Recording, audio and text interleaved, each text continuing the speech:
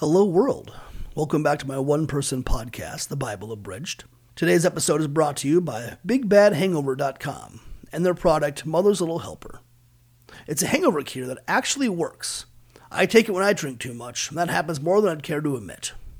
Anyways, last we left off, Moses was laying down rule after rule. Exodus 22. Whoever steals a sheep or ox to kill it has to pay that back, but with more. If a thief breaks in at night, you can murder him, but if it's in the daytime, you can't. If you steal, you have to make restitution. If you can't, you'll become a slave. If you let your animals graze in another field, you have to make restitution. There's a lot more rules like that. I'll just try to power through as fast as I can. If a fire destroys stuff, whoever started is liable. If someone gives you stuff to keep safe and it gets fucked up, you're liable. If you convince a virgin to fuck you, you have to marry her. And if that's out of the question of the father, you have to pay him the, quote, bride price for virgins. You'll notice that all the sex laws Moses made are for men, because he didn't think that it was possible for women to make a sexual advance, which is weird because it's a pretty big part of the story of Joseph. Anyways, kill all sorceresses, but apparently not sorcerers. Kill anyone who fucks an animal, anyone who makes any sacrifices to any god other than our super cool tough god. Kill them. Don't oppress any foreigners. Don't take advantage of widows or people without fathers, or I'll fucking kill you. If you lend money to any other Hebrews, don't charge them interest. Also, don't take someone's cloak as collateral. Don't make fun of God, or the judges, or the super cool ruler of your people, Moses. It kind of just goes back and forth, sounding like it's Moses speaking or God. I'm sure it's just a coincidence. Don't hold back offerings from your granaries or vats. Give me your firstborn sons of both you and your animals, and don't eat wild animals, because you're my special little guys. Exodus 23. I already put this in my main 10, and here we go again, but don't spread false witness or lies about people. When you see a crowd doing the wrong thing, don't join them. If you're giving your testimony to the court, don't side with the crowd if they're wrong, and don't show favoritism to a poor person in a lawsuit. I'm totally guilty of the last one, or I would be if I was given the chance. If someone's animal runs away, help them get it back. If someone's beast of burden collapses under its burden, make sure and help, even if that person hates you. Do not deny justice to poor people, and definitely make sure you don't put an innocent person to death. Don't accept bribes, and don't oppress foreigners, again. Every 7 years, you need to leave your crops alone. Don't work on the Sabbath, don't fuck with other gods. 3 times a year, celebrate me and how amazing I am. Celebrate Passover, harvest, and ingathering. Bring me first fruits and kill and burn animals for me. But don't cook a goat in its mother's milk, for some reason. I'll give you an angel to keep you safe. Pay attention to him and don't piss him off. You're going to go and fuck a whole lot of different cultures up. Just make sure you don't pray to their gods or do anything that'll make me jealous. And I'll make sure that every woman will be able to have children and nobody will ever miscarry. Unless one of you does something wrong. Anything at all. I was going to say bold promise, but with that stipulation, I think I'll make my own promise here. To all my listeners, I promise that not one of you will ever be sad or have anything bad happen unless one of you does anything other than exactly what I want you to do. That is my promise to you. God continued.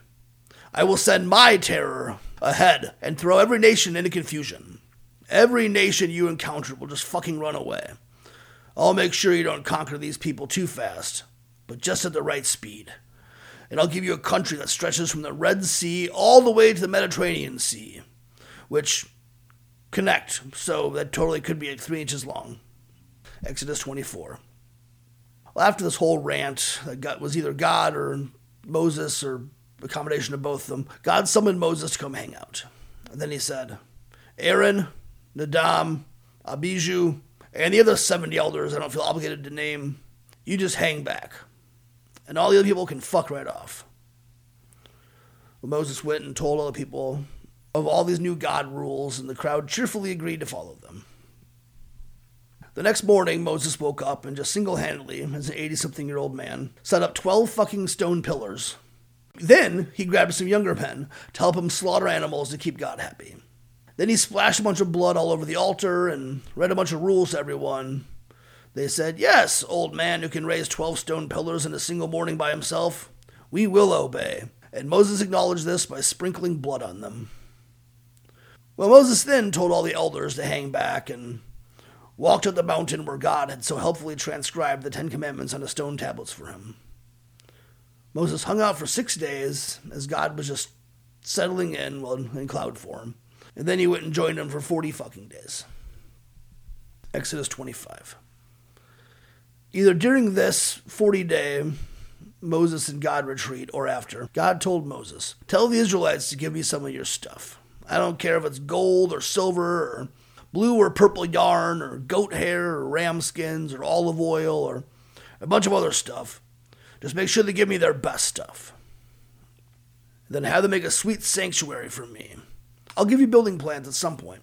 Oh, also have them build me an ark. But not like Noah's ark. A different ark. One that's like 4.5 feet by 2.5 feet. So much smaller than Noah's ark. Make it out of acacia wood and cover it with gold. Gold inside and out.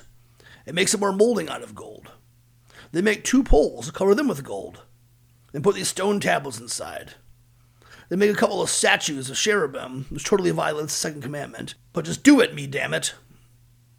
Make the statues of the cherubim out of gold. Gold all around. Then make a lid out of acacia wood and cover it in fucking gold.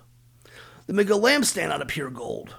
Make 6 branches come out of this lampstand and make them of buds and flowers and all kinds of shit. But make them all in one piece and all out of pure gold. Then make 7 lamps, set them all on this thing. All of them gold as well. Do all of this with 75 pounds of gold. And just in case you're wondering, yes, this is the same Ark of the Covenant that melted those Nazis' faces off in Indiana Jones. Exodus 26.